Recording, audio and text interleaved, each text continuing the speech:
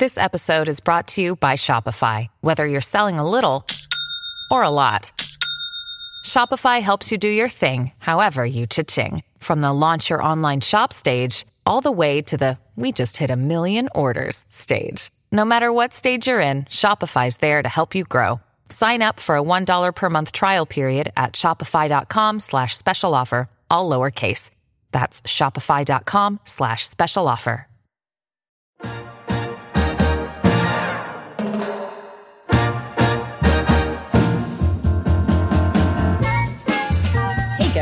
Welcome back to Who's on Worst, your home for the worst baseball movie commentary on the internet, part of the D-Rays Bay Podcast Network. I am your host, Ashley McLennan. With me, as always, is my co-host, Darby Robinson. And I'm going to do it again, on the ones and twos, our intrepid producer, Brett Rutherford. This week, we are talking about a good movie. I think we went in with the intention, and I did let you guys pick. Darby insisted we put this one to a vote. We let you guys pick between some classic kids baseball fare, and I believe we let you choose between Angels in the Outfield, Little Big League, and what we ended up being the clear-cut winner with over 50% of the vote was no runoff needed. No runoff needed, unlike our player versus player dream team challenges that we had recently over at DRB. This week we will be talking about Rookie of the Year, which is the Chicago Cubs classic adventure film about a wonderful 12-year-old superstar pitcher. So Darby, tell us a little bit more about Rookie of the Year, because something about this one surprised me when I saw the credits go by. This movie, the synopsis, if you haven't heard, is basically, it's a pretty simple one. A little leaguer gets into a freak accident and his arm gets healed, put back together, but it heals weird. And because of that, he now has super tight tendons that create a super powered fast arm. And then he gets signed by the Cubs. And then that's the movie. And it's really, honestly, I remember watching this as a kid a lot. This hit me like right at the perfect. It came out in 1993. So I was 6, 7 years old, something like that. So it was a really good age for this type of movie. It's got some good broad humor, baseball, and it's a kid kind of like power fantasy of where like this kid gets to be in the majors and he's striking out batters and all that. And I gotta say, watching it back, I was like, oh, it's probably not going to hold up. It holds up 100%. I loved it. I loved it so much. It is on our list because it does not have good reviews. Audience score of just 50% on Rotten Tomatoes, 52% to be precise, and only 35% of reviewers gave it a positive review. So it is not critically acclaimed, but I can't help but think that this isn't strong acclaim amongst kids of a certain generation. It may be a generational thing, because like you in 93, I was 10. That was also just coming off of the era of the 2 back-to-back Jays World Series wins. So that was, baseball was huge for kids in Canada at that point. And I do remember watching this as a kid. And I think in my mind, I forgot that I did watch it. But as I was going through it, oh my God, half of the dialogue in this movie I had memorized, apparently. Like there was things coming up and I'm just like, that's where this is from? That's where this is from? Okay. High stinking cheese. I don't know if that's from something else or if that's just old like baseball like slang. But this is the movie where it introduced me. Yeah. But it was stuff like where he hits the doctor and the doctor says like funky butt lovin'. And just the most random one-offs, like, or like I think my favorite line was where he's going to work for the first day and he's like, oh mom, none of the other Cub moms are gonna be there. She wants to walk him into the locker room. It's fantastic. So yeah, like Darby, I was so ready to go into this and ruin some childhood dreams, to just be like, this was a stinking heap of poop. I mean, guys, we watched Air Bud 7th Inning Fetch. I am very willing to like make our bar is low. Make fun of kids' movies. I have no problem doing it. But this was 5 minutes in. I texted the group chat and I'm like, oh no, this is very charming. Because it was like almost instant. You kind of find yourself getting pulled into it. And I think it's so, before we get into kind of a fuller discussion of it, I want to point out that the reason, and this may only work in a 90s context, the reason the Cubs were so eager to sign young 12-year-old Henry is that they were being very traditionally Cubsy prior to the Theo Epstein era, and they sucked.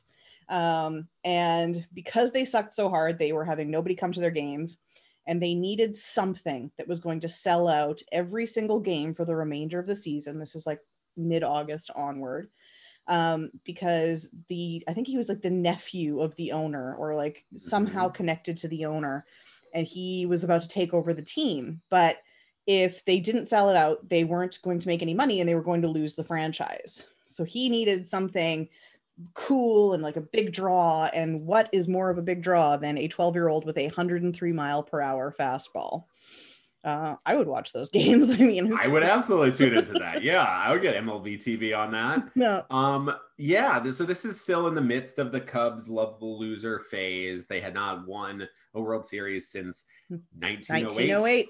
And this is also pre the kind of resurgence with like Kerry Wood and Mark Pryor and Dusty Baker and all that, or not Dusty Baker, but like just the return of Cubs baseball to prominence before heartbreak and then eventual ascension to the World Series. This is all before that. This is just, you turn on the Cubs because they're on WGN and you get to watch some mediocre baseball, but it's in the day, so it's kind of fun. And or if you're in Chicago, you go out to the bleachers and you get a nice daytime drunk on and enjoy being downtown Chicago.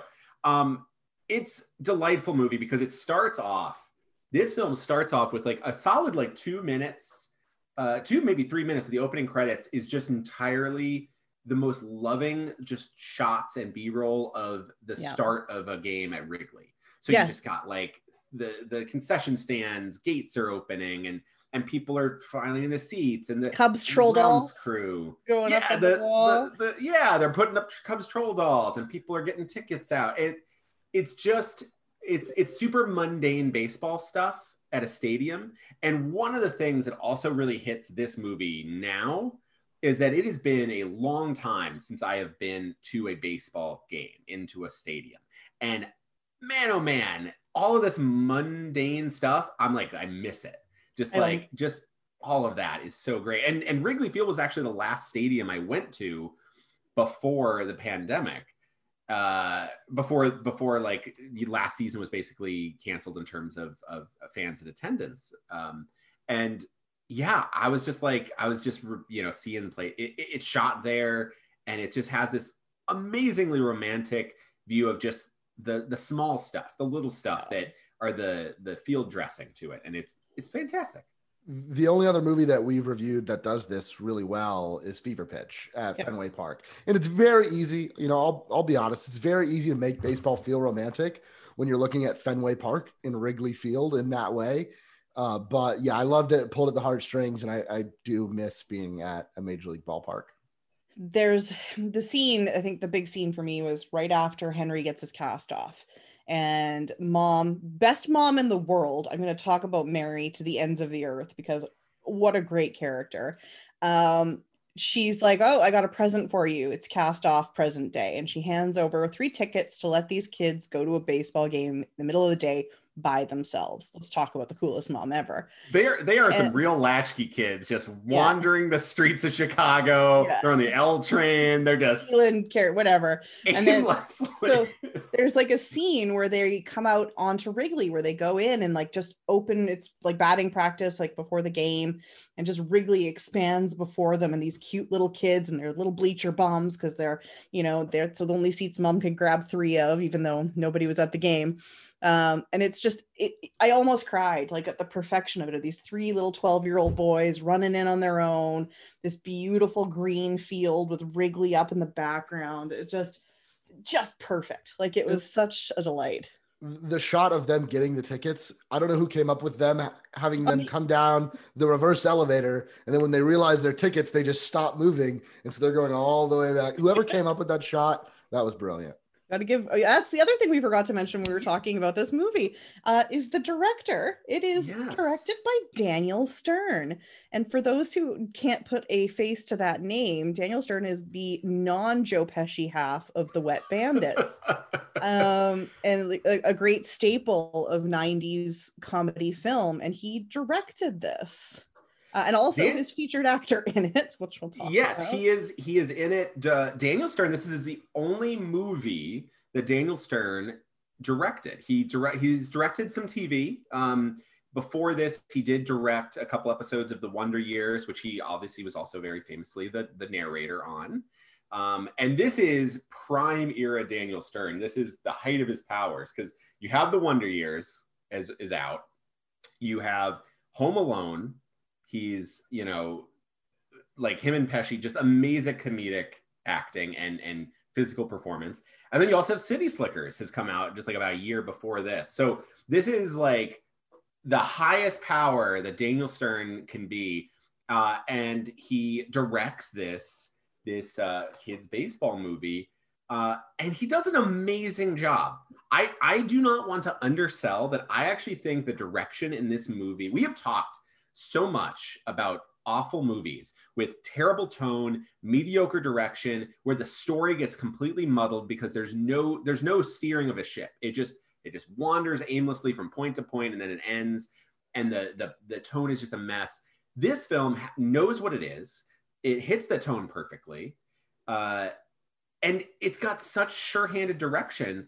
And like we mentioned the opening, Brett's mentioned the escalator shot. Like, that's just such a beautiful, simple comedic moment. And Daniel Stern does an amazing job. And I'm kind of shocked that he never got another chance at a movie, or maybe he didn't want to. But like, I get Daniel Stern back behind the camera. Let's get him in charge of another movie. And honestly, let's do another baseball movie. He had a good eye for, I think, baseball and baseball action in this when we get to that. I think we could argue that some of the scenes were a little bit muddled. I mean, you had to obviously Thomas Ian Nicholas was not, a natural fastball hurler. And so a little bit of liberty was taken in a lot of those scenes where he's, throwing players out, and there's some odd cuts, but otherwise, I think it was very deftly handled. Like, he really did handle scenes well. In what you think of, like, the tension of Henry's first trip to the mound, where he's just watching people cheer for him, and he's really appreciating like how big these guys are and how powerful they are and what a position he finds himself in. And that scene, I think, isn't drawn out. And I think what was really effective about it in my notes is that I like that even though he has this superpower now, that he isn't immediately the best baseball player in the world. He's not Steve Nebraska. He's not getting out there and doing everything right. Like, he gets out there and he hits a pitcher. He, throws 4 balls and walks a guy. He has a wild pitch. Like, he's not a player who has been working towards the majors for his entire life. And I think that that's really valuable. But I think that just in sense of the direction, Stern had a great eye for everything. Like, there's scenes in this movie where I was like sitting there going, oh, what's going to happen? And, you're invested in it. So I think he did a great job. It's really good. Yeah. And I think in general, the writing, I think, is also really strong in this film. I think you mentioned, and I had a note about that, where we're introduced to Henry Rowengartner as a terrible baseball player. He's a terrible little leaguer. He is super inept. Just really bad. And he gets into the game because the kid has an asthma attack, so he can't play. So he gets into the game, and the coach doesn't want to put him in, but he does anyway. And he immediately messes up royally and embarrassingly, and like costs him the game or whatever. And so you already are introduced that he is not naturally gifted at baseball. And then he also trying to catch, he fails at catching a lot of stuff in this movie. But then it's set up well where like he tries to make a catch to impress the middle school girl that he's attracted to, he's interested in. He tries to impress her and do something cool, but instead he steps on a baseball in the grass, falls, breaks his arm, and that's where it eventually leads to the inciting incident of the film. And yeah, he doesn't immediately become Steve Nebraska. He doesn't become this cheat code of a person. And I love that. So throughout the movie, he is only a reliever, which is great, right? Like he has, it's like, he is as effective as like like a Joel Zumaya type. Like he comes in, has an amazing fastball, nothing really else, bad command. And that's tough, but not like impossible. People are hitting him. His very first pitch gets taken yard by the villain of the movie that we'll come back to. Well, there's three villains. One of them. One of three. There's three villains, and they all get a nice, hilarious, comedic end, which is great. But one of the baseball on the field villain takes him deep, Hedo, and then he's really bad, but through sheer kind of dumb luck, throws a wild pitch that eventually is able to get a guy kind of over boogieing, trying to get to third, thrown out, and he gets the save. Yeah. So this is a perfect example. The movie really is ahead of its time by saying that the save needs to die and be abolished. The film really paints a picture where you can be wildly incompetent, give up a home run, hit a batter, and then immediately throw a wild pitch, and then that actually gets you out. That's what he did, and he gets an out. So yes, abolish the save. Brian Kenny's right. I gotta say, I love that the villain, the baseball villain that he's got, like this behemoth of a man who looks like he's cut straight out of a Looney Tunes cartoon.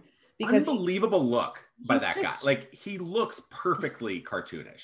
It's absolutely it's comical, the shape of this man. Like you've never in your life seen a baseball player that has this physique, because like they've really like tied into like the 50+ looking dudes with the bad mustaches and like the big guts. So very much of that like 70s 80s era looking dude. But this guy, man, he is like straight out of a poster for PEDs. Like if this guy was a real player, they'd be making him pee in a cup after every game. Like he is just as wide across as he is tall. And he's Jack Parkman from Major League, but with a lot of anabolic steroids. Yeah. So it's like he's even more of a beast. Just like no neck, all shoulders. He looks like he's straight out of an anime, truly. Like he's a villain from an anime where it's just all head, all shoulders, zero neck, looking like he'd like squeeze you in half. It's just a ludicrous looking man. And all like there's no nuance to him as a villain. Like there's not a lot of nuance in most of the baseball parts of this movie, which is fine because it's a kid's movie, but there's no nuance. And I think truly that's kind of what works well here, is that all of the stakes of this movie are very low, and it's not any situation where Henry is ever really in danger or where Henry is really at risk of anything terrible happening to him. But in a kid's movie, there does have to be a bad guy.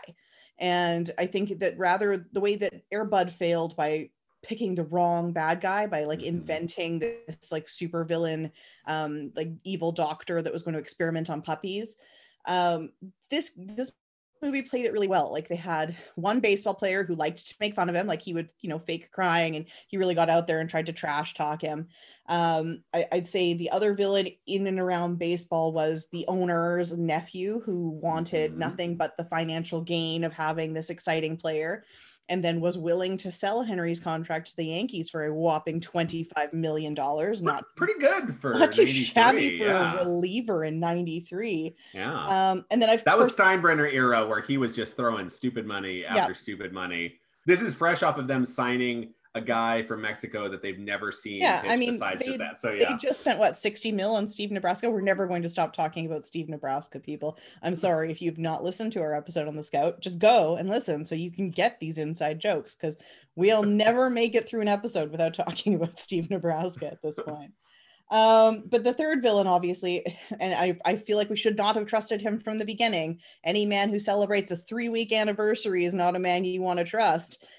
His shirt was atrocious, and he drove a Miata as well. There was red flags all over the place. This was Henry's mom's new boyfriend, who decides to take it upon himself, and I don't know why Mary allowed this to happen, to take it upon himself to be Henry's manager.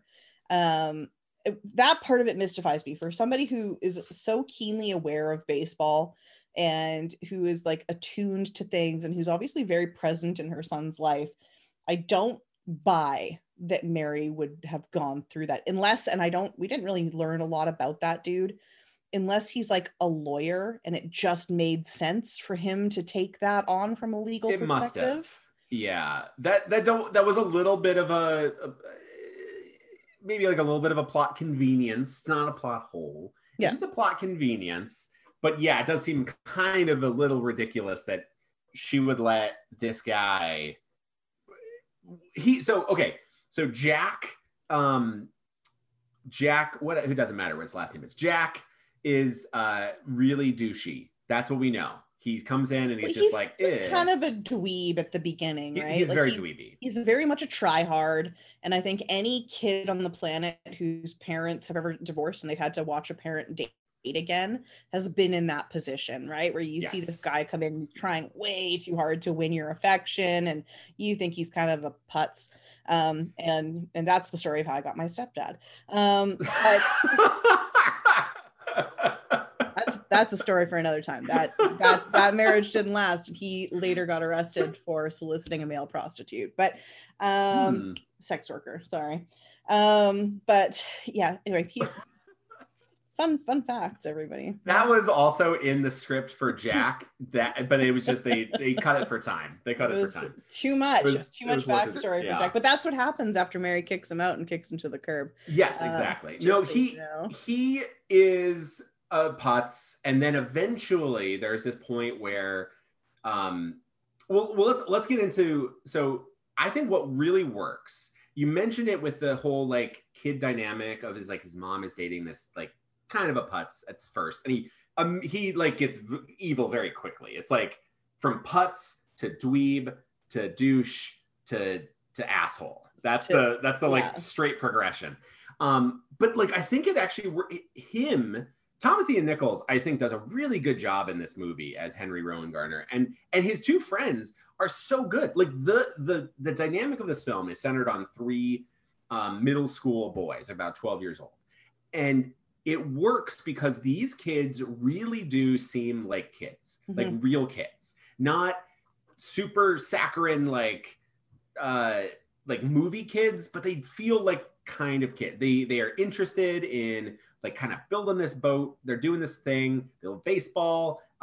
They are like kind of interested in girls, but they're in that phase where they don't really know what that means. And just like having a friend that's a girl is that's enough.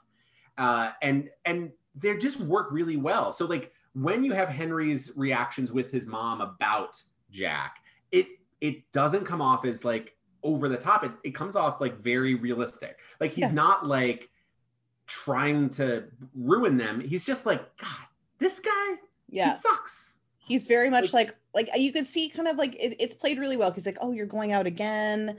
And like we've all, I think in that era, 100%, you know, mom's leaving you at home when you're 12, you're like, they're latchkey kids. It's 100%. They're totally latchkey kids. Absolutely. Yeah. And so it's very normal of that era. And like, that's the era I grew up in. So so it's very much like, oh, you're going out again. And mom's like, oh yeah, it's the 3-week anniversary. And I'm like, oh mom, I wouldn't, for starters, I don't think I'd be introducing anybody to my kids 3 weeks into a relationship, but I mean, you do you, Mary. But she's an independent, very interesting woman. She lets her children and her friends run rampant throughout Chicago. She's introducing the Mazda Miata driving Jack. Yeah. Let's talk about Mary for a second, because I know you talked about the kids, and the kids are really well done, and I love that the blonde one is very clearly got like an older brother along the route, because he's absolutely the super inappropriate one of the group, because he's talking about like, oh yeah, Milk's doing her body good, and he doesn't have any real concept of what boobs are, but it's a hilarious like he's definitely that like older brother saying stuff, and you hear it and you're just sort of like repeating it, but you're like, I think you get like the tone, but you don't get like the full context or not. But like no idea how to truly talk to other women. And that kid absolutely looks like he's going to grow up to be like a Chicago Bears fan. Like I have this philosophy, and if any men from the Chicago area are listening to this, I apologize in advance, but I mean this in a very loving way. Men from Chicago have a very distinct look to them. And I say this because I love it. And it's a fantastic look. But like, if you ever look at Jason Kipnis looks like a man from Chicago.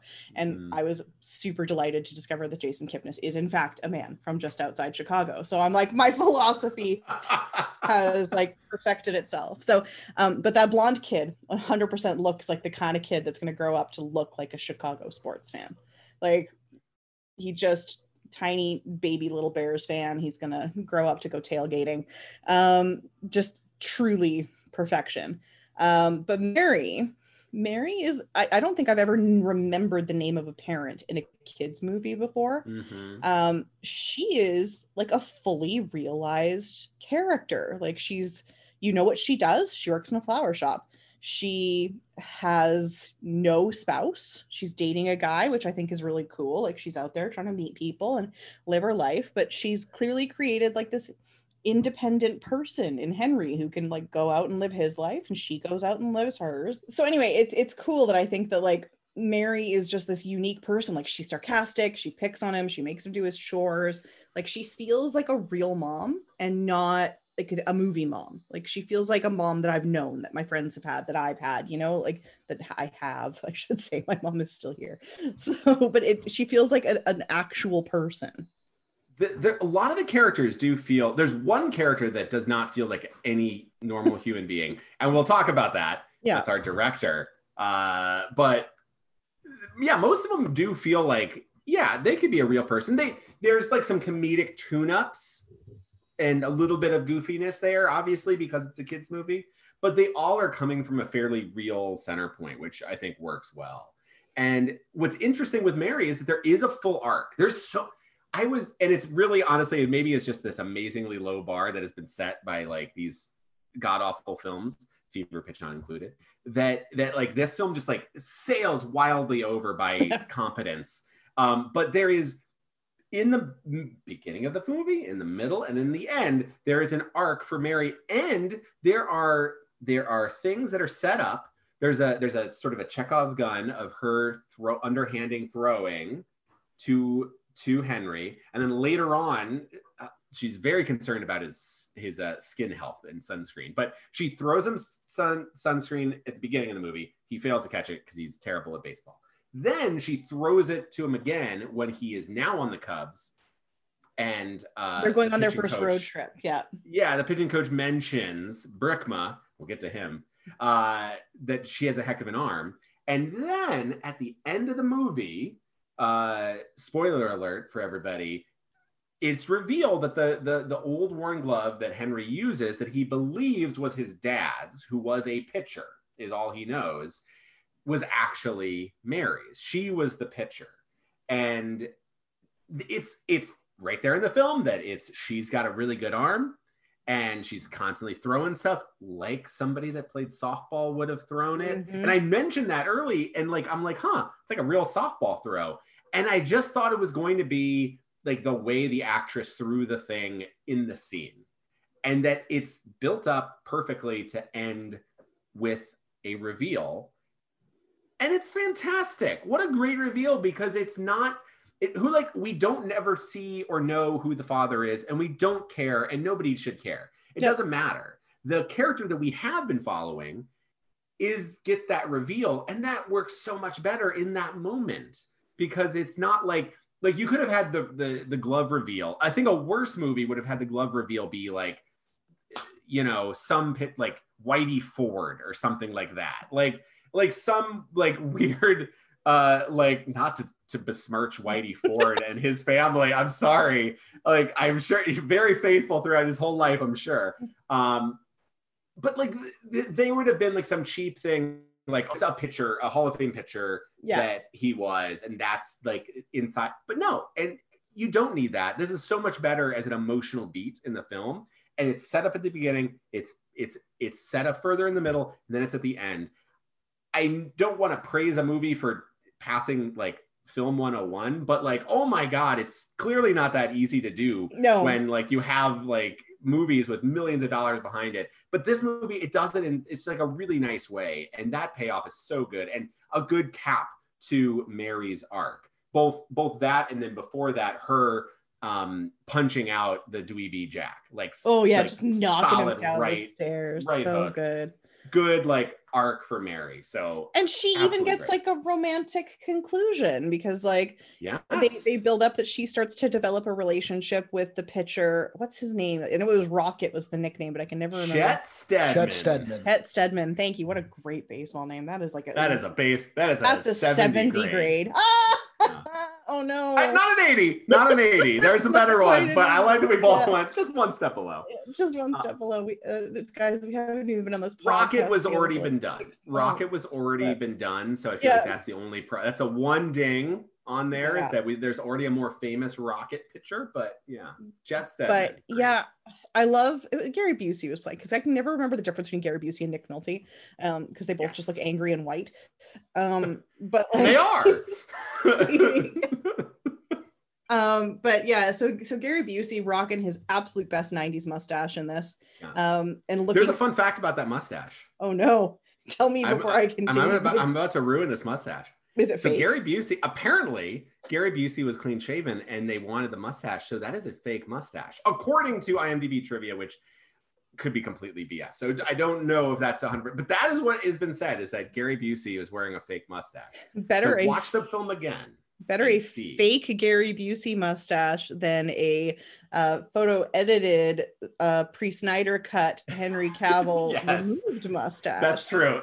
Much cheaper too. I'm sure this bill didn't cost like $20 million. I never would have guessed actually. So I think it looked pretty realistic. But I feel like Gary Busey deserves like that face, that grizzled face, like that character without a mustache would be worse. Straight up. I think he actually needed the mustache to soften him. To make him look a little bit more likable. But yeah, so he's like this grouchy, kind of coming towards the end of his career pitcher, and he's not the fastball hurler that he used to be. And he hates that there is a 12-year-old kid on this team now. But the manager is just like, look, buddy, I got my own stuff to deal with. Our pitching coach is, one helmet away from like being in the loony bin. And so let's like real quick. That's a good opportunity. So you have the big characters in the film. You have Gary Busey playing Chet Steadman, your aging pitcher, kind of near the end of his run, kind of still sticking it out. You have the pitching coach in the film is played by Daniel Stern, and he's cranked up to 12. Like it's blasted past 11. He is crazy. So Brickma apparently is a guy that's been following this manager around and he can't get rid of him. So he is the pitching coach and he is very loony. He is a Looney Tunes character. He is a caricature. My only true complaint about this, and we were talking about Chet only because I wanted to talk about Mary completing her kind of romantic arc. And so clearly Chet stops hating Henry at some point, becomes his little baseball father figure, and we wrap that up into a neat bow towards the end because it's very clear that Mary and Chet have connected, and that romantic arc is complete. I just wanted to finish that thought, and now we can talk about the one legitimate complaint I have about this movie is Daniel Stern. Which is hilarious because I loved his direction and I thought everything he did with the movie was great, but that character was just too much for the tone of the movie. And it's funny to me that the one place he failed was the place where he put himself in. And I think that could go either way. Like Darby, you can feel free to correct me if you loved that character and you thought he was great, but I thought like maybe the 12 that he was turned up to could have been okay at a 9. Because like it's definitely like there's too much, I think, going on there. I agree. I think one of the best choices from Daniel Stern, the director, is that he used Daniel Stern, the actor, not as much as he could have. Yeah. He wrote in, there's like a running gag where basically Brickma gets stuck places. He gets locked into places. First, he gets locked between 2 hotel room doors. Yeah. Like when, those, which as a kid, I distinctly remember that and always feared. That's a little insight into small idiot Darby that I was always like, didn't want to go through because I was like, oh my God, I'm going to get stuck. And then at the end, he has this like weird cage, like locking it's like cage. a supply cage. Yeah. Where it's. Yeah. Yeah. So he gets locked in that for the big division clinching game. So those are good choices because they like remove him from the scenery, which is a good choice. Yeah. I will agree though that character, I think as a kid, I actually really enjoyed it. That's why he's there. That age, there is, I think you're right. He could have gotten by with like a 9, like just a little bit less. Because that scene, especially where he's locked in the cage and he is shaking that cage to a ludicrous point. And I'm sitting there watching that and I'm going, well, in real life, you'd have clubbies. Like, I'm sorry, but clubbies exist. Somebody would be there to let him out. And they did. They just didn't want to let him out. That's the thing. The secret of the film is they were just off scene being like, they just left him in hiding. Yeah. They were just like, no, that's good. He's good there. Or the manager paid them off and they're like, look, like if this just happens to slide shut and he's not on the field, it's, an extra $50 in your pocket. That for me was like the one part that just didn't work. Like I thought he was too much. He was from a different kind of slapstick movie and had just kind of stumbled his way into this cute little heartwarming family film. And it just didn't work for me. Like I thought it was okay in a couple scenes and then it just played on a little bit too long. So yeah, that's I think that's a fair assessment. I think it was a solid. I like the idea of what he was going for because this is also coming off of Home Alone. So Daniel Stern is a very gifted physical comedian. Yeah. And I do think he has some very funny moments in this film, but I think most of the humor of this film does not come from his character. And I think a lot of his character kind of is just like a bit of it, that kind of like cringe humor where you're like secondhand embarrassed type of thing. And but I also don't know. Like I feel like if we had like a kid on right now, like if you showed this to like a 9-10-year-old, would that character play? Would they be like, that guy is so funny? Or would that be I don't know. But I think that might be that balance. But I'm thankful he is not in more of this movie. Yeah. So and I did want more. It could be one of those things where if I looked it up and find out that Daniel Stern had kids and he directed this because he really wanted something that his kids could go see. Kids do by and large love stupid stuff. Like I was recently watching. Kids are very dumb. Straight. Well, they love like very like base level humor. And I don't think there's anything wrong with that, but like poop jokes and fart jokes, they still land. Yeah. Like there's a reason. They still land with me too. There's a reason they're so popular, right? But like I watched somebody do a review recently of the new Dora the Explorer movie and like talked about how, the stupid things in that movie were the things that kids were cracking up over the most. So it's very real likelihood that from the eye view of adults, we're not going to appreciate Daniel Stern's performance, but like a 9-year-old watching this movie would be like, get that man an Oscar. And that's where, if it does land with kids, like that is the point. Like that's who this audience, like 30, something year old us and being like, that Daniel Stern character is a little extra, please. And like, if there's like an 8-year-old that's like, yay, it's like, great. That's who the movie's for, not for me. And as a kid, I think I did enjoy him, but I think I remember that character being a pitcher, like not a pitching coach. Yeah. And honestly, maybe if you make him a reliever, like a fellow reliever out there, it kind of works because the sideburns, the straight top hair, the very like absurd look of him and character, I could buy that as a reliever more than I could as a pitching coach because honestly, he should have been fired as a pitching coach. He is clearly not a good pitching coach.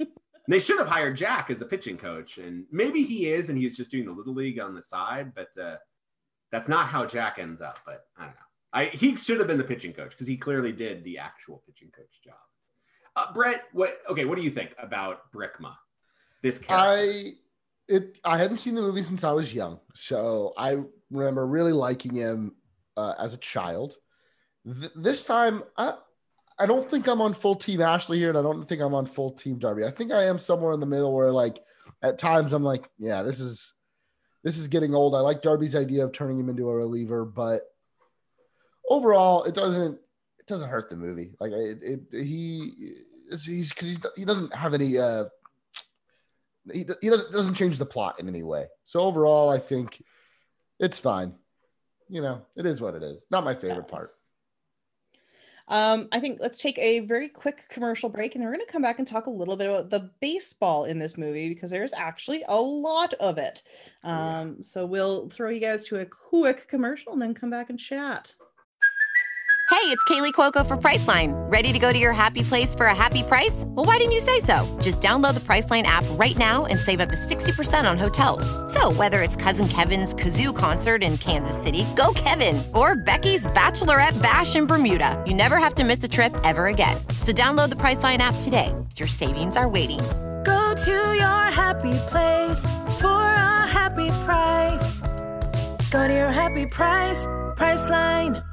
So I have this philosophy about baseball movies, and it's something I'm probably going to write about in an article at some point, but I have this feeling that movies about baseball are more successful to baseball fans. Like, we like them more if there's more baseball in them. And I know that this is not like crazy philosophy to pull out, but this movie had a lot of baseball in it.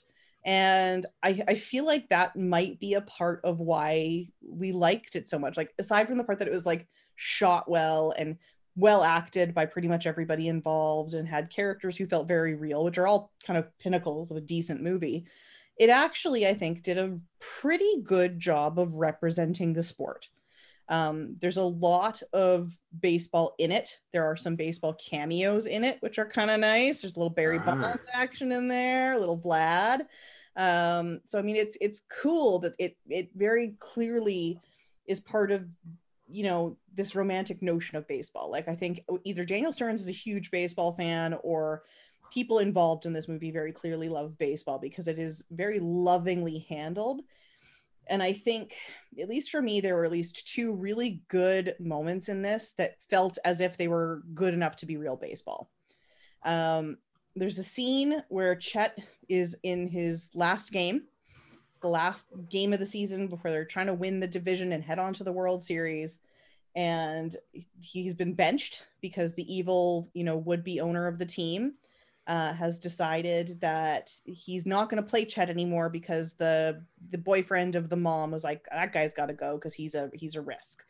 He's making moves. He's making moves on my woman, and I don't want him to play anymore. So because I'm so valuable, that's what we're going to do. And so he's been benched, but the manager's like, we're here. This is the biggest game of the year for us to this point. I want you starting for me. And he goes and he pitches. I think he's into the 6th inning, and it's pretty clear, like, he's toast. Like, he's done. He's been like nursing the arm all season. And my God, you guys, there's that scene where he looks to the dugout and he looks at his manager, and the manager's like, I'm taking you out. And he grits through the teeth with his face sweating. And this could be like a dramatic movie at this point. But he's just like, one more, give me one more. And he like begs for this last pitch, and he throws the pitch, and you can tell it like destroys his arm. But that leads to the second favorite moment, which is by far the most unrealistic, but still like the most amazing, where his arm is so shot that he can't throw the ball to home to get he can't throw it to first to get the tag out there, but he's got to get that final out before the runner on third gets home. And he looks and he can't throw it to the catcher, and he like runs holding this ball to home plate to get the tag, and like hurls himself full body at this runner to tag him out at home. And I tell you, I got almost as excited watching that fake baseball moment as I did watching Game 4 of the World Series, because I was just like, is he gonna do it? Of course he's gonna do it. It's a movie. But like, it's a great moment, and it's set up well because he talks about how he had his his elbow or shoulder repaired surgically. So you have this nice little connection because Henry Rowan Garner has his elbow or his arm repaired as well. So they're both got, kind of recovery. And basically, he says that he can't throw as fast anymore because he doesn't want to ramp it up because he doesn't know if his arm can take it. And so when he does ramp it up, it's that big moment where he knows it's probably going to be a bad thing. He does it anyway. And then, he gives it all out. It's like this awesome moment because you have set it up that he is at the end of his career. You already have it so that the owner is being a jerk and he's like going to cut him and he's going to bench him and then cut him. But it's this like leaving it all out, you know, like dying on the field type of thing, but like going out on his terms, that's just really, it just works so well. Like you said, it's like, it is like a nice emotional moment because it really works because he is choosing how he is ending his career. Yeah. And is leaving it all out in the field. Yeah, like literally, like he just like that's it. Like that's the big thing for him, and it's leading like your bloody corpse on the field to get your teammates to the World Series for the first time since 1908. And if that's all you can do, then you do it. And I liked the scene. I think it'll play well when we finally do talk about For Love of the Game. And there's a scene where he goes back to the dugout and the manager's like, "That's cool, man. We'll rest you until we get to the series. I'll save you for a couple games in." And he's like, "No, like I'm done." And that was it. And it's almost from a different movie. Like, frankly, this like cutesy kids movie has some stakes to it, but yeah, like Chet's final like opus to baseball in those final moments it's heartbreaking. Like that, oh man, that one more, give me one more, just like lives rent free in my brain right now because what a gut-wrenching moment that was. But yeah, and it's earned. Like you've built it up in this film where this like grizzled kind of like this guy who, when originally Henry enters the dugout for the first time, or the clubhouse for the first time, he asks for his autograph and he's like, "No, I don't do autographs." And everybody's kind of standoffish. And then like eventually he's forced to kind of teach him. And there's this very cute scene where he goes out there and he does like a pitching coach teaching thing on the mound that's like complete gibberish. Yeah. And then afterwards he is leaving the field and he is like, "What the heck did I just say?" And then what does that even mean? And then Henry is like, "What does that mean?" And then like everybody's like, "I don't know what does that even mean?" That's like fantastic. And then it's like showing him trying to open up. And we talked about him, kind of some nice, like relationship stuff with Mary, and then leading to that, this game that he clearly loves, that he knows is ending for him. Yeah. But he's going to do this moment. He's gotten this game and he's going to win the day. And it's great. It's legitimately like you could put that scene in a serious quote unquote baseball movie. You could put that in like a actual, like, this is a drama, and it would play because you have this veteran that's leaving it all on the field, but he gets this last out. He doesn't win the game yet. He's just doing everything he can to help his team win. Got them through 6 innings. That was it. He made it to the end of the 6th inning and he got them there. Solid quality start right there. Absolutely. That's Stedman. Chet the Rocket Stedman. That's a quality start. Absolutely. I think that they do kind of measure him emotionally in good steps. I think he starts out as a character you kind of feel like, oh, is this the guy I'm going to hate? Because he's kind of abrupt and he's brusque and he's not warm. And then he gets forced to help Henry out because the pitching coach is useless. And then it develops. So you take him from that first day where he's just like, "No, do autographs." And then by the time Henry has his first almost intentionally good game, he goes back to his locker that day and he finds the ball in his locker signed Rocket, it's and then he he invites him over and he starts showing him the ropes a little bit, and it's charming. It's nice to see that Chet finds something worthwhile in the game again, because I think a lot of it was he wasn't enjoying it anymore. They were just losing and he was losing, and it kind of bummed him out. And then all of a sudden there's excitement again and there's fans in the stands and he finds a connection with this kid. And I think that that's actually a really sweet story in and of itself. So let's talk about the baseball business side of things, right? So when Henry goes to the game after the cast off reward, the present that his mom gives him and his 2 friends, which is again, very cool mom. I love that it's very clear the mom likes one of his friends better than the other. Okay, that line, I'm not sure. I was I don't know if I love this line. She has the two kids, her own son, the Chicago fan looking kid, as Ashley says, and then Clark. And she has a line that I made a note where she's like, "Hello, Clark." Well, And it's like it's very clear. like it's a little sexual. It's a little. I don't love it. I was a little nervous, but then it was just like, oh, he's just like the good kid. He's the good kid, and that's He's what it just the is. good It's kid. just it's like the blonde one's the bad friend, but she puts up with him. You can Yes. tell he's like Yes. probably like either got a single dad or something's going on. It's like, yeah, it's like it's a tough home life, whatever. And then she's just like, all right, Bobby, or whatever your name is, like, hi, Bobby. And she's like, hello, Clark. Like, he's just the apple of her eye. perfect, yeah. The other son. That worked out well. That's like a one-off joke, but it really does build like this perfect like so backstory, good. right? Like of like, oh yeah, he's like the good one. And throughout the movie, Clark is sort of like tries to be like the kind of like voice of reason. Yeah. Between when Henry and his friend have this like kind of fight where he is not coming and hanging out with them as much because now he's a major league ball player and he has less time to hang out and build the boat. It's Clark that's like trying to be like, it's all cool. Let's just hang out and have fun as kids. Yeah, Clark is definitely the mediator of that group. Clark's got like the longtime little girlfriend. Like Clark is very clearly the one that's got his stuff together.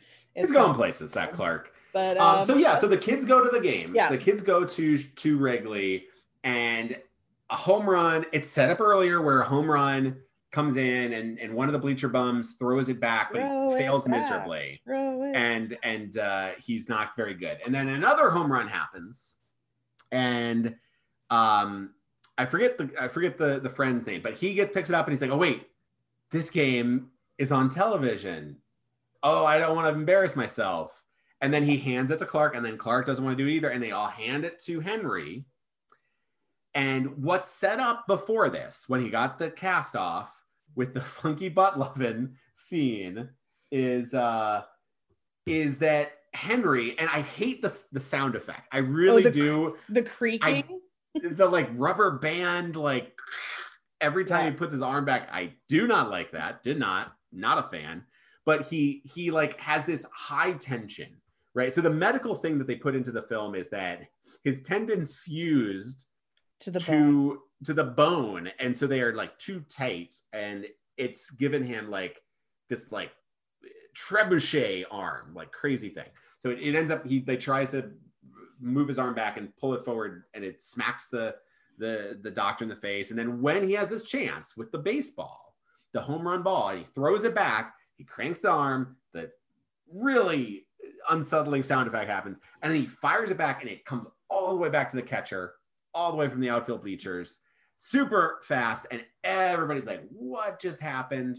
There's a tag play at home because of this, which is definitely not how baseball works at all, but whatever. He was still safe, so at least there wasn't like an out there, which I think is a good choice. Yeah. But definitely not a real baseball play. No. And that's when Henry's kind of like discovered by the nephew of the owner, who's shrewdly wants to exploit this for money. Yeah, it is pretty entertaining that they would jump from not knowing who this is to let's sign that kid immediately with one throw. But this is baseball world, so I suppose we'll allow it. And that character, the nephew of the owner, is a slime ball. So like it makes sense that like it doesn't really matter. It's like a child that can throw that fast. So it doesn't really matter. Like he's just trying to make a buck. So it kind of almost works. The lack of logic works because he is just a slimy, shady guy. Yeah, and it's I don't know how I'm going to pronounce it right, but it's Dan Hedaya playing him. Probably best known for me as being Cher's dad in Clueless. Just kind of one of those dudes that looks like he's going to yell at you no matter what you do. So like really well cast in this role, I think.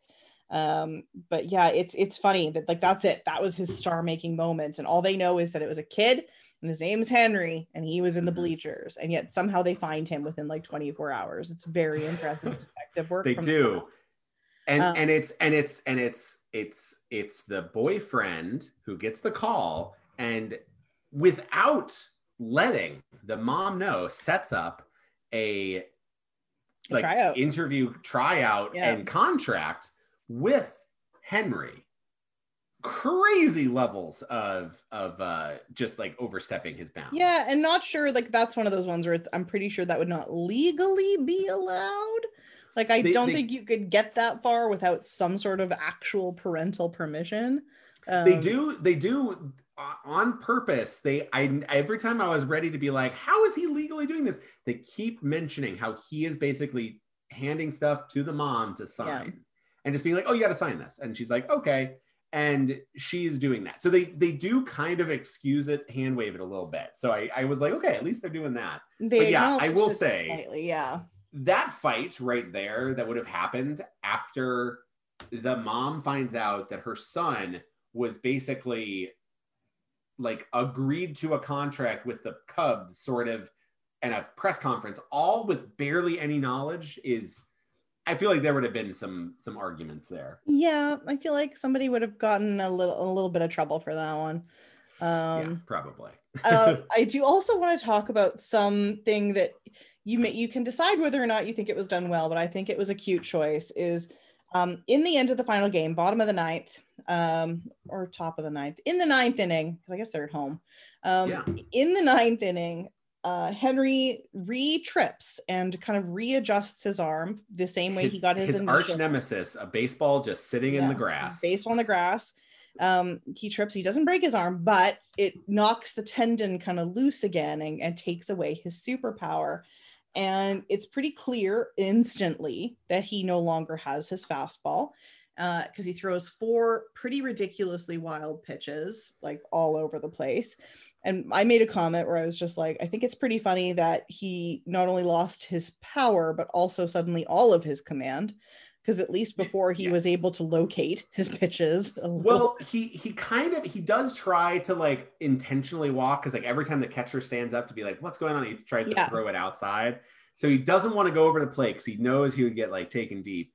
But this does seem like a big, I will say the manager, I don't like to have this be in every movie where I'm basically criticizing the manager, but why movies have better managers. They did not have a 3-pitcher minimum in 1993, my friends. They could have been like, oh, the child doesn't have whatever the magic sauce that he had.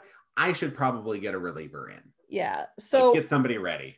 What I liked in that part was that they used legitimate baseball to get around the fact that Henry couldn't pitch anymore. Yes. And they played with it because Henry obviously is a huge baseball fan, even though he's not typically good at it in his real life. But what they do is they do the hidden ball trick, which I thought was really cute because it's legal and nobody does it, but it is a thing. I was watching his feet. Like, it doesn't seem like he's on the rubber. Like, it is one of those plays where now that I've known more about baseball, watching it, I'm even more impressed by the film because they actually do it legitimately.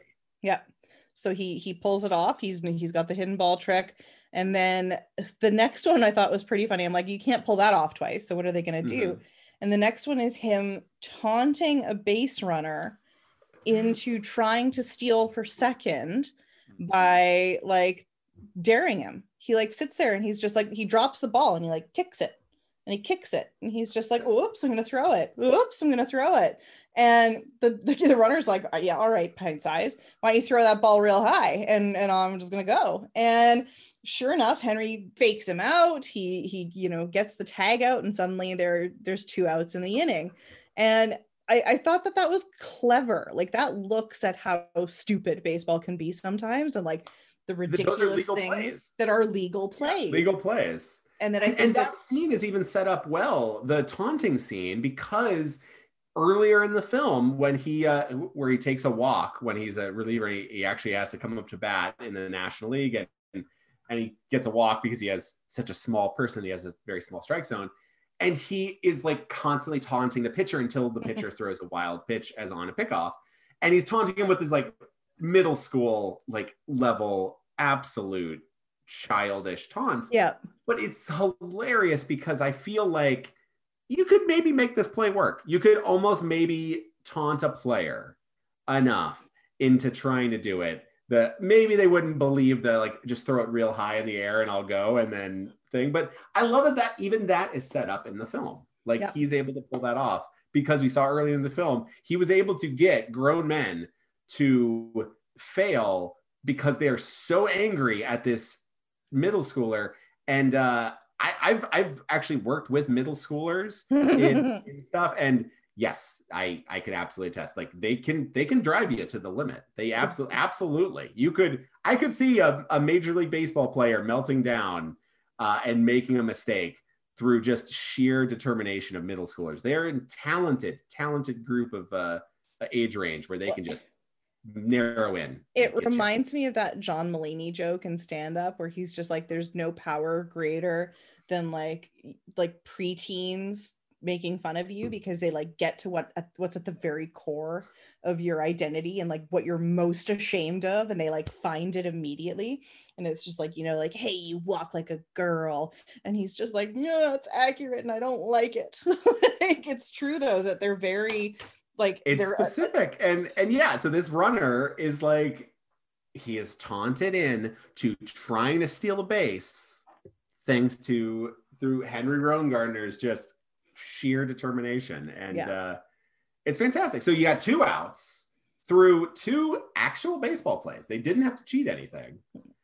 But of course, and of course the manager is shocked that he's coming up. It's baseball. There's a list of the people the same, in the order they come up. Unless he was a pinch hit option in that inning alone. Then but why would you pinch hit him? He's whatever. Anyway, yes. So Hedo is coming up, the gorilla of a man who's already taken Henry deep in the year. Yep. And for the Mets' big power Goliath in the middle of the order, and it's Henry without his power against Hedo. And you know what? The first thing he does, and I was actually pretty impressed, the catcher calls for a fastball. He's like, just throw your fastball. And he throws it, but because of the change in his arm speed, and he actually locates it, it's an eephus pitch. So it works great because he swings like way too early on this super slow pitch and gets a strike. But you know that he's not going to fall for it a second time because he's not an idiot. And he hits a foul ball. So that's the big thing. He like whacks it to the moon. To the moon, yeah. And everyone's like, go foul, go foul, go foul. And it goes foul. And so you know that the next move has got to be the big one. Like it's going to be the game winner. This is it. And that's when we have the big reveal that Mary was the one all along, that Henry finds her name inside the glove. And they have this moment that should have been unspoken, but clearly shows them talking to each other across many, many yards of distance. Yes. Where it was you, it was me all along. And but it's very cute and touching. And he realizes that what he's got to do is throw her pitch. And that's where we get that final kind of beautiful rounded storyline where he goes out and he throws Mary's signature underhanded softball pitch. And the evil batter looks like he's just about to like pee himself in glee. He's so excited, the slow ball pitch.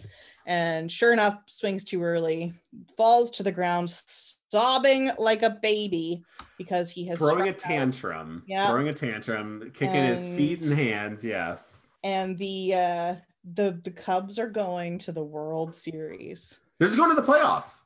That's what I really like. They just won the division. Yeah. That's it. They're not even going to the world. Like the stakes in this movie are so low in a larger sense that I really appreciate it. Like Henry is not a god. He doesn't come in and become the best pitcher. He doesn't win like the Cy Young. He doesn't throw perfect game after perfect game. He doesn't throw a perfect game, like perfect inning thing. And it's not like immediately the Cubs win the World Series, though spoiler later on, it's revealed that he does get a ring. So they must go on to win without him and without Chet Steadman. But it's just winning the division. And that's enough for the Cubs. They have been so bad and so irrelevant that just getting to the postseason is enough. And I love that is the stakes, is that it's lowered down to this is a matchup and they're going to win the division if they can win this game. And that's really cool. It's not too big. It's smaller. It's smaller. It's keeping it in the zone of baseball works really well when baseball movies work really well when there's a fanciful element to a real game. Yeah. Because the game itself, like you mentioned, it's a silly game in a lot of ways. The hidden ball trick is a thing that major leaguers have pulled off. And every time it happens, it's the silliest thing possible. But that's a thing baseball writers do. everywhere will wet themselves with delight over it happening because we live for that. Because it's amazing. Because there's the whole like old slogan. You can go to the ballpark and you'll see something you've never seen before. Yeah, and that's what's great with baseball. But then you add that little magical element, and so this film works because Henry doesn't go from terrible baseball player to the best baseball player in this universe. He is a really talented. He has this amazing pitch that's really tough for a lot of people, but he's still a reliever. And it's like kept in this realm of, I won't say believability because it's clearly tendons don't do that. And if they are fused to the bone, then there's probably some severe medical problems with your arm and you need to work on that. But it's not like if you can believe in the one conceit that like, yes, this kid somehow, because of this freak incident, can throw 103, the rest of the movie kind of plays well. Yep. Like, yeah, he can throw the 103. Okay. The rest of the movie works because it's not like suddenly the Cubs are the best team ever. They just win their division. And that's great. That's great. I think what works well about that too is Henry, right before that game, before he loses his arm, before all of that happens, goes to the owners and he's like, hey, BT Dubs, I'm done after this. This is my only season. Because as fun as this has been, I want to be a kid and I want to go play on boats with my friends in the middle of summer and date cute 12-year-old girls, and I want to have a life. And I thought that was really good because it gave it a finite term. And so when he did lose the ability to throw his pitches, it wasn't like he was throwing out that $25 million contract. It wasn't like he was losing the dream. It was just an easy excuse for him to go back and continue to do what he actually wanted to do. And I think that was nice. And that's also where you get the kind of falling down of Fish, or whatever his name is, the evil nephew, who the owner discovers is trying to sell Henry's contract to the Yankees. And his comeuppance is that he has to go sell hot dogs to the poors. Yes. He has to go down there. I'm guessing as a way of like, otherwise I'll cut you out of the will entirely. Yeah. So you're gonna just go do like manual labor or whatever I want to just keep like dangling that money behind him. Yeah. So I thought that was good. So all three of our villains, get their moment. Henry, his team wins even without him being the one to get those. He does. He finishes it off. He gets that last strikeout. He wins the game. Well, not in the game because Chet gets the win. We all know how baseball works. It's fine. But I think it's effective. And then at the end, you see him switch back and he's back in Little League. He's back playing outfield. And he's happy. He's got his World Series ring, but he's where he wants to be, which is on the baseball field. So I think let's take another quick pause. And then I want to talk about a very surprising celebrity that showed up in this that kind of made the movie for me. Okay, so I just want to talk about something I 100% forgot about because I can guarantee you when I was 10 or whenever this movie came out, I did not care about this cameo. It's an extended cameo throughout the whole movie, but the Cubs radio announcer in this movie is played by none other than John Candy.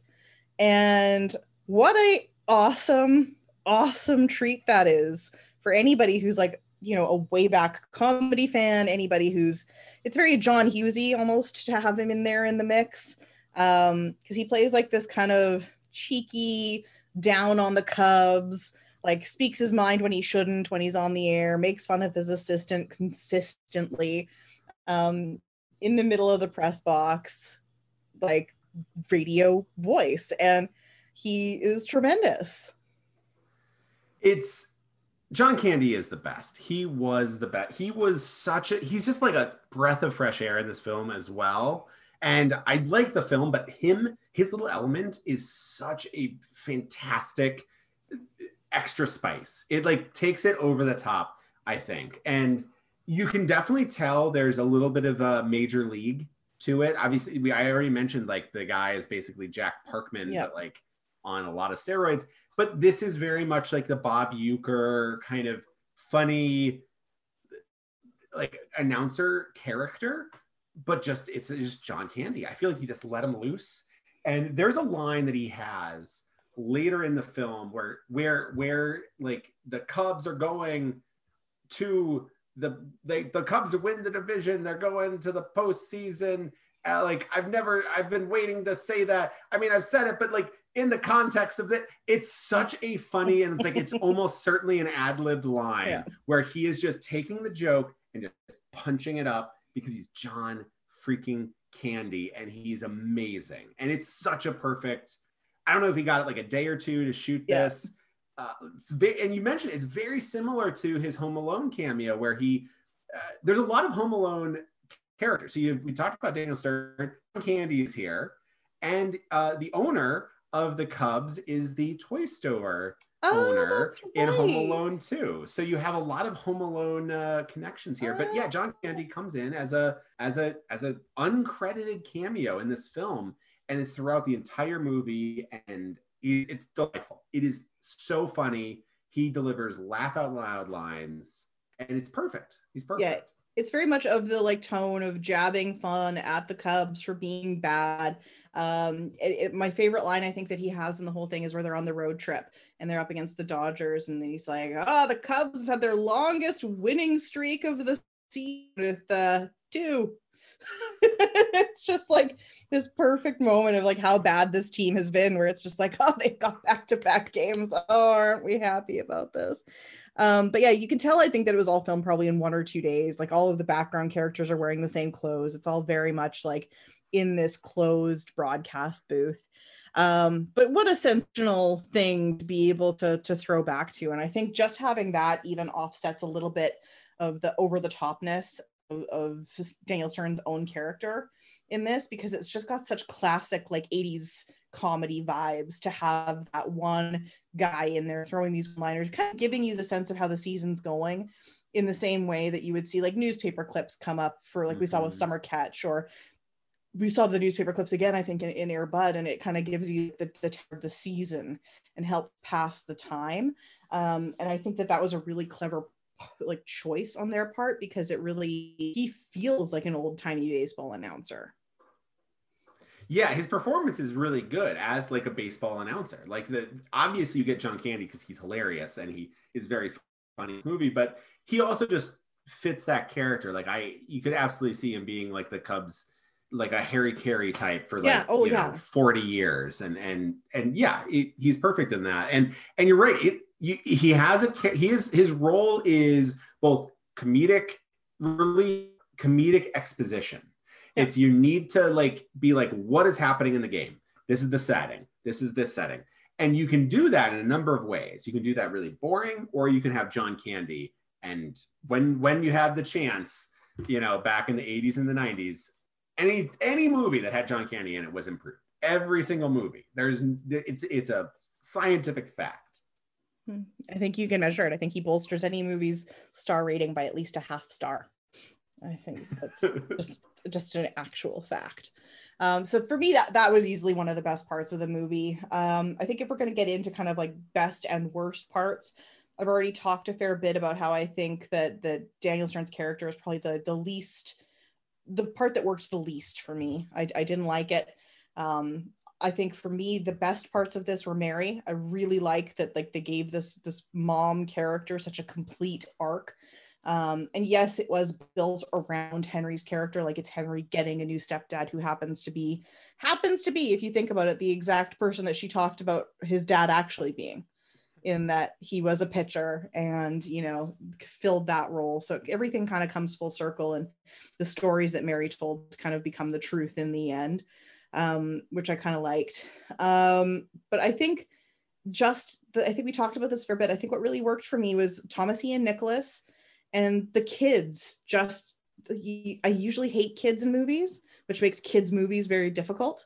But they weren't hammy. They weren't over the top. They were like natural, real kids.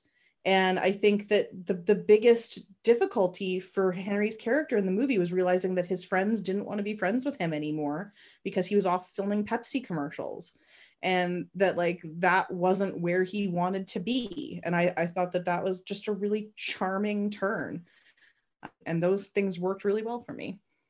This movie, like, it shares a lot of parallels with a film I'm sure we'll get to in the near future. It was on our poll, Little Big League, where you've got the trio of friends, you've got the single mom, you've got this child stepping into a major league clubhouse, whether it be as a player or as a owner / manager. And it had been a while since I watched Little Big League, or since I've watched Rookie of the Year, and yeah, it really kind of like held up for me, like as the same way I watched it as a kid. The jokes, there were some funny jokes. The Reebok product placement was a little bit on the nose. The Pepsi Reebok was a bit over the top. Oh my God, yeah. Reebok and Pepsi, just oof. Every shot. I have a note that was like, I wonder if Pepsi sponsored this, because you could just see it in the background of every scene. And my favorite scene, though, was the little nod to the Wizard of Oz when they're at the gates of Wrigley Field and the clubhouse attendant or someone working inside pops his head out of the little window. Like, that worked it was funny, and it got like an audible. I was watching alone, and it got like a real audible laugh out of me. Yeah, I thought that was a really cute moment. So there's even an arc in the kid's story of the boat that's in there where they finally fix the boat, and the boat and them trying to hang out with these girls, and they end up getting the boat fixed, and it's spewing smoke, and they have like a billion like chips and snacks, and it's so like yes, this is like such a like authentic thing that I can see.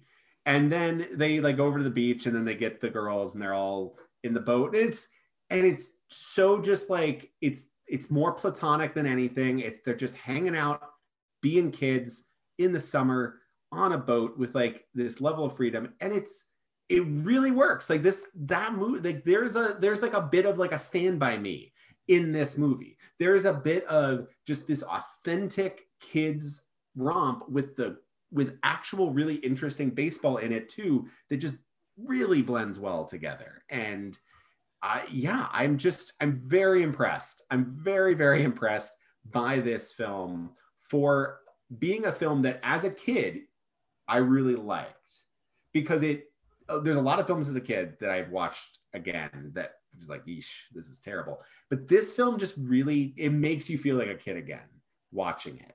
And I think if you just came in and never had seen this, I think it would still work really well, because I think the kids stuff and the acting of those kids and the mom and all of the non-baseball, I think baseball stuff works, but the non-baseball stuff is its own authentic baseline that really, really works. And I think the baseball is just a beautiful flavor on top of it. Yeah, I think that it has a lot of things going for it. I think I'm remembering now one scene in particular that made me crack up at the time, because I'm like, I can't believe you included this in a kid's movie, is the scene where he's in the locker room for the first time. And it's just this moment that cracked me up, because he's standing in between these two huge dudes, and he like looks to his left and looks down, and then he looks to his right and looks down, and he looks down at himself, and there's just a moment where he's like, okay, I'm gonna wait until this locker room is fully empty, and he climbs into the locker to get changed into his uniform. And I'm just like, I cannot believe you included this moment, but it absolutely cracked me up, because it's just wordless, the whole thing, and it's so stupid. And yet it was very effective and very funny. It was like right on the boundary line of like being weird, but it wasn't. It was hilarious. And it was great. I think it worked so well, because like it's just a quick look in each direction, and then when he comes out of the locker afterwards in his uniform, he's just so happy.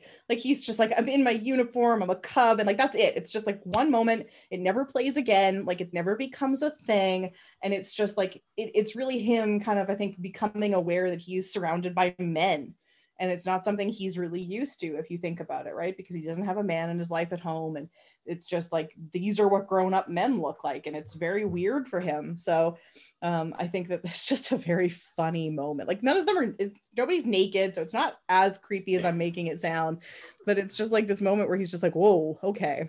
So I got a good chuckle out of that. That was pretty well done. I am going to be hard pressed for this next part, you guys. I'm not going to lie. Who would you pick from this movie for the Rays? Oh, I think this one actually for me is the easiest one of them all, oddly enough. So in the film, there's 3 real baseball players. Oh, you son of a... Okay, yep. And it's in the credits, they're listed as the 3 whiffers. Yep. Pedro Guerrero, which I'm actually not familiar with that real player, but Bobby Bonilla, still an active paid player, technically. Every year, the Mets still pay him a salary, so he's still in the Mets salary next to Francisco Lindor and Michael Conforto and DeGrom. Bobby Bonilla is cashing that Mets check. God bless him. New owner money. He's getting that new owner money. And then the third player that's shown striking out is a unbelievably tiny Barry Bonds. Yeah. This is the last Pirates year, Barry Bonds. He is so small. And in my headcanon, what Barry Bonds did after striking out to Henry Rodengarner is look at the guy that took him deep in Hedo and be like, I'm going to call up Hedo and see how he gets his body like that. And rest was history. That's for skinny now. Barry Bonds. Oh. But I'm taking Barry Bonds because so this is 92-3. Bonds goes to San Francisco in 93, and he proceeds to have the second Hall of Fame career of his career. And it's unbelievable. Yes, there is some stuff that he may have did that was looked the other way, and now we're a little bit more moralizing, but he has in that streak 1, 2, 3, 4, 5, 10 win seasons ahead of us. His worst season, worst full season is 3 wins on Fangraphs WAR. Barry Lamar Bonds is my choice because, and it's a real cheat, I know, but I took Mariano Rivera from clips of a game, so I think like we ought to be pretty flexible here. Brett, who you got? So I've started this theme of pitcher reclamation projects, and we're taking Henry, and I want to make sure he lives out his childhood, right? He obviously wants to be a kid, but maybe some sort of futures contract that we can get him and his mom to put pen to paper. And I know his fastball's gone, but the doctor that Henry was seeing was very befuddled with this injury. I'm saying we send Henry to Dr. Coco Eaton, the Rays doctor, and we get him to figure out what happened the first time Henry had this arm injury. And let's get him back to throwing 101 because the Rays need a reliever right now. Nick Anderson's out until the All-Star break. Add Henry to the stable. Henry Rodengarner to the stable. To the stable. We know we can throw more than 98. So, yeah. I'm going to take the odd here then. I'm going to take Chet, but I'm not going to take him as a player. I'm going to take him as a bench coach and room to grow because I don't want to get rid of Kyle Snyder, but I feel like having a guy like Chet who clearly like adapts well to young new players, who clearly seems to be at his best when he's working with youth, I think is the exact kind of guy you want in the Rays coaching staff. And so I'm taking Chet as one of our new Rays coaches. So that's that coaching tree strong. He can be the bench coach. Matt Quatraro got a managing job somewhere. I was gunning for Matt to get the Open Tigers managerial position. You have no idea. Clearly nobody listens to me. Like I wrote about it several times. I think there's some people in the south side of Chicago that would have preferred Q to the Hall of Fame baseball person that they have right now, but we'll see. Maybe it works out. out. That's the direction he's going to go, and you know it. Like the Rays are not just a farmhouse for good players to trade later. They seem to be the growing grounds for managers. So the next great Rays manager, Chet the Rocket Steadman. I like Absolutely. it. I like it. Yeah. So that's my take on this. So guys, that's been us not ruining your childhood favorite film, Rookie of the Year, which we actually enjoyed, and I think is only the second movie of this entire podcast that we would recommend you go watch. Unless you really feel the need to get all of our jokes about Steve Nebraska, in which case I suppose you could watch The Scout. Watch like a YouTube clip of like a couple of clips from The Scout, I think is what you need. And that's, you could also and that's just about it. Listen to our episode about it. We talk about the entire You get it. So anywho, do we dare put up another poll for our next movie choice, my friend? I think democracy works when you put a little bit of a thumb on the scales of democracy and you choose who the candidates are. So I think we'll do that. So I think we will let you vote because I had a great time. I think we all had a really great time with this movie. This was much needed after some pretty drudging films. This one was real breeze. Like, it was absolute fun. Delight. I had a great time. Okay, so we will throw up a poll, and obviously a week this is going live is also the week baseball starts. Thrills, delights, real baseball. So I don't know what our schedule is going to be for this podcast. Obviously, we will continue to give you episodes at a regular cadence, but whether that's every 2 weeks or what that works out to, don't expect them on a regular day of the week. They will go up when they go up. But we will continue to record them for you because we love doing them. We are having a heck of a time. I love this podcast. So, and there's a ton of bad baseball movies out there. So there is no bottom to the barrel. No shortage, friends. Every time we think we've seen a light at the end of the tunnel, we remember that Hardball with Keanu Reeves exists, and that moment will be coming for us someday down the way. So with that, we will post a poll, probably shared from my Twitter or the DRB Twitter, getting your input from you guys as to what the next film we'll be watching will be. Enjoy real baseball starting again this week, and that has been Who's on Worst. We'll catch you guys next time.